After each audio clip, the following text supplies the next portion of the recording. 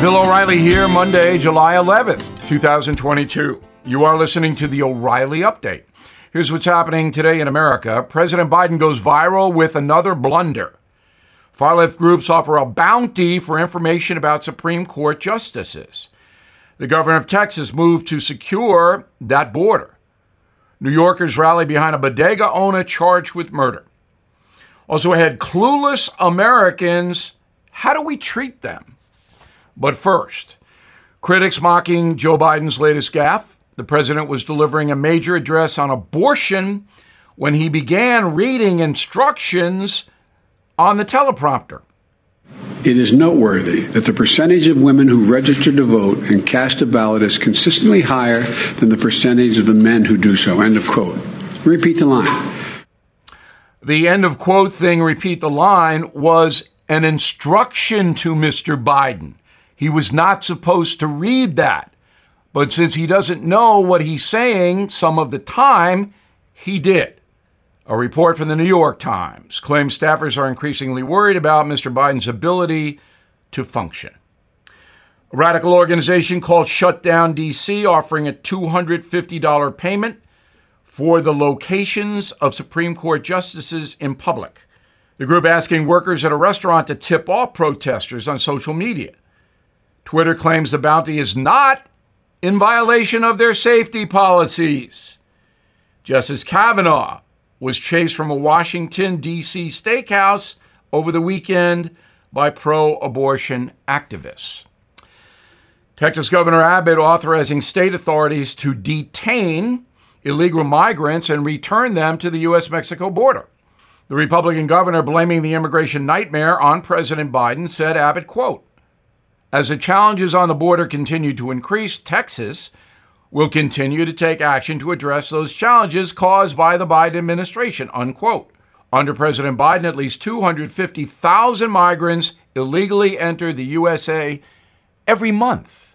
New Yorkers rallying behind a bodega owner charged with murder after he fatally stabbed a violent customer. Security footage shows the owner getting attacked by an irate man. Prosecutors initially wanted $250,000 bail for the shopkeeper, but lowered the figure to $50,000 after outrage. This is an impossible situation in New York City. In a moment, the New York City DA is not the only clueless person around. Right back. Did you know Fast Growing Trees is the largest online nursery in the USA? With more than 10,000 plant varieties and millions of satisfied customers. I have their trees and plants at my home, and they're fantastic. Have you had your fair share of landscaping woes and wasted weekends at crowded nurseries? Finding fast-growing trees will be like stumbling upon a hidden treasure, believe me. With fast-growing trees, it's different. From fruit trees to houseplants, they have it all delivered right to your doorstep. Plus, their plant experts are always available for advice. And here's the best part. This spring, they have up to half off on select plants. And my audience can get an extra 15% off by using promo code BILL at checkout. So please go to fastgrowingtrees.com. Use promo code BILL at checkout. Time now for the O'Reilly Update message of the day. A scourge in America. We all know them. People whose initial response to hearing anything is, really? Millions of folks live in the twilight. They don't know much. That's because it's hard to absorb complicated information. You have to listen and retain what you hear. Then you have to remember it. Oh, wow, that's a challenge. Especially for Americans who sailed through the public school system doing very little actual work. Sadly, there are tens of millions of them. They cannot speak properly, and the last book they read was Goodnight Moon. If it's not on Instagram, forget it. Now, some years back, I invented a TV segment called Watters World. I sent Jesse Watters all over the country to ask regular folks questions like, What is the Supreme Court? Many of the answers were hilarious, catapulting Mr. Waters to television fame. That exercise was not designed to humiliate, but to enlighten. We are surrounded by people who only know what their apps show them. This presents a national problem. Many charlatans and grifters get elected to powerful positions because the electorate is, well, unsophisticated, generally speaking. Joe Biden is perhaps the best example of that in American history. 80 million citizens voted for him, even though Biden had not demonstrated any problem-solving ability at all. Why? Because the voters disliked Donald Trump. The nation voted on emotion. Few looked past Trump's personality and examined his record, which was pretty darn good, especially on the economy. But members of the clueless club are not big on analyzing stuff. It takes them away from texting about how Shirley across the street has a booze problem. So how should Americans who pay attention and seek the truth treat those who don't? Excellent question that requires some thought. First, the Constitution guarantees the right to be a moron. If you don't want to know anything about your country or society, no one can force you to learn once school is over. Second, condescension is not good. If the person you're dealing with is not exactly a PhD, don't hire or marry them. Otherwise, smile and wave as you depart. Third, as a former high school teacher, I know learning cannot happen unless the person actually wants knowledge. Again, we live in the iPhone age where escape from reality and responsibility is a finger click away always. The option to fritter away your life with trivial pursuits has never been more powerful. When I was an urchin, I watched the Mickey Mouse Club. Annette was there, so was I. At the end of each episode, Mouseketeer Jimmy told the audience that the Disney kids liked them.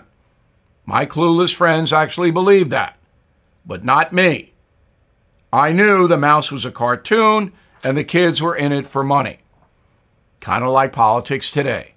I was not clueless. I'm Bill O'Reilly, and I approve the message by writing it. In a moment, something you might not know. Everything is expensive these days, you know that. The government is printing trillions of dollars and consumer prices higher than ever. If the government continues its printing and spending, the dollar could continue its free fall and lose its coveted role as the world reserve currency. Let's hope that doesn't happen. But there are a few things you can do right now. American Hartford Gold can show you how to protect your money, your retirement, your hard-earned savings against inflation by helping you diversify a portion of your portfolio into physical gold and silver. Start with a short phone call, and they can have physical gold and silver delivered right to your door or put inside your 401k or IRA. So please call or text them right now. Tell them Bill O'Reilly sent you. Call 877-444-GOLD, 877-444-GOLD, or text GOLD to 65532. Again, that's 877-444-GOLD, or text GOLD to 65532. Now the O'Reilly Update brings you something you might not know. 218 years ago today, one of the most infamous gunfights in history occurred in northern New Jersey. The shootout killed a Revolutionary War hero and a founder. Here is the story behind the duel between Alexander Hamilton and Aaron Burr. Born in the Caribbean, Hamilton arrived in the American colonies in 1773 as a poor migrant. He joined the Continental Army, then served as a delegate at the Constitutional Convention. In 1789, he was appointed the first Secretary of the Treasury by President George Washington. Aaron Burr hailed from an aristocratic family in New Jersey. He joined the Continental Army as well in 1775. He was elected to the U.S. Senate in 1790, then assumed the vice presidency under Thomas Jefferson. Hamilton and Burr detested one another. Alexander worked for decades to ruin Burr's career. During the election of 1800, Alexander Hamilton played a key role in breaking an electoral deadlock between Thomas Jefferson and Aaron Burr. They were tied.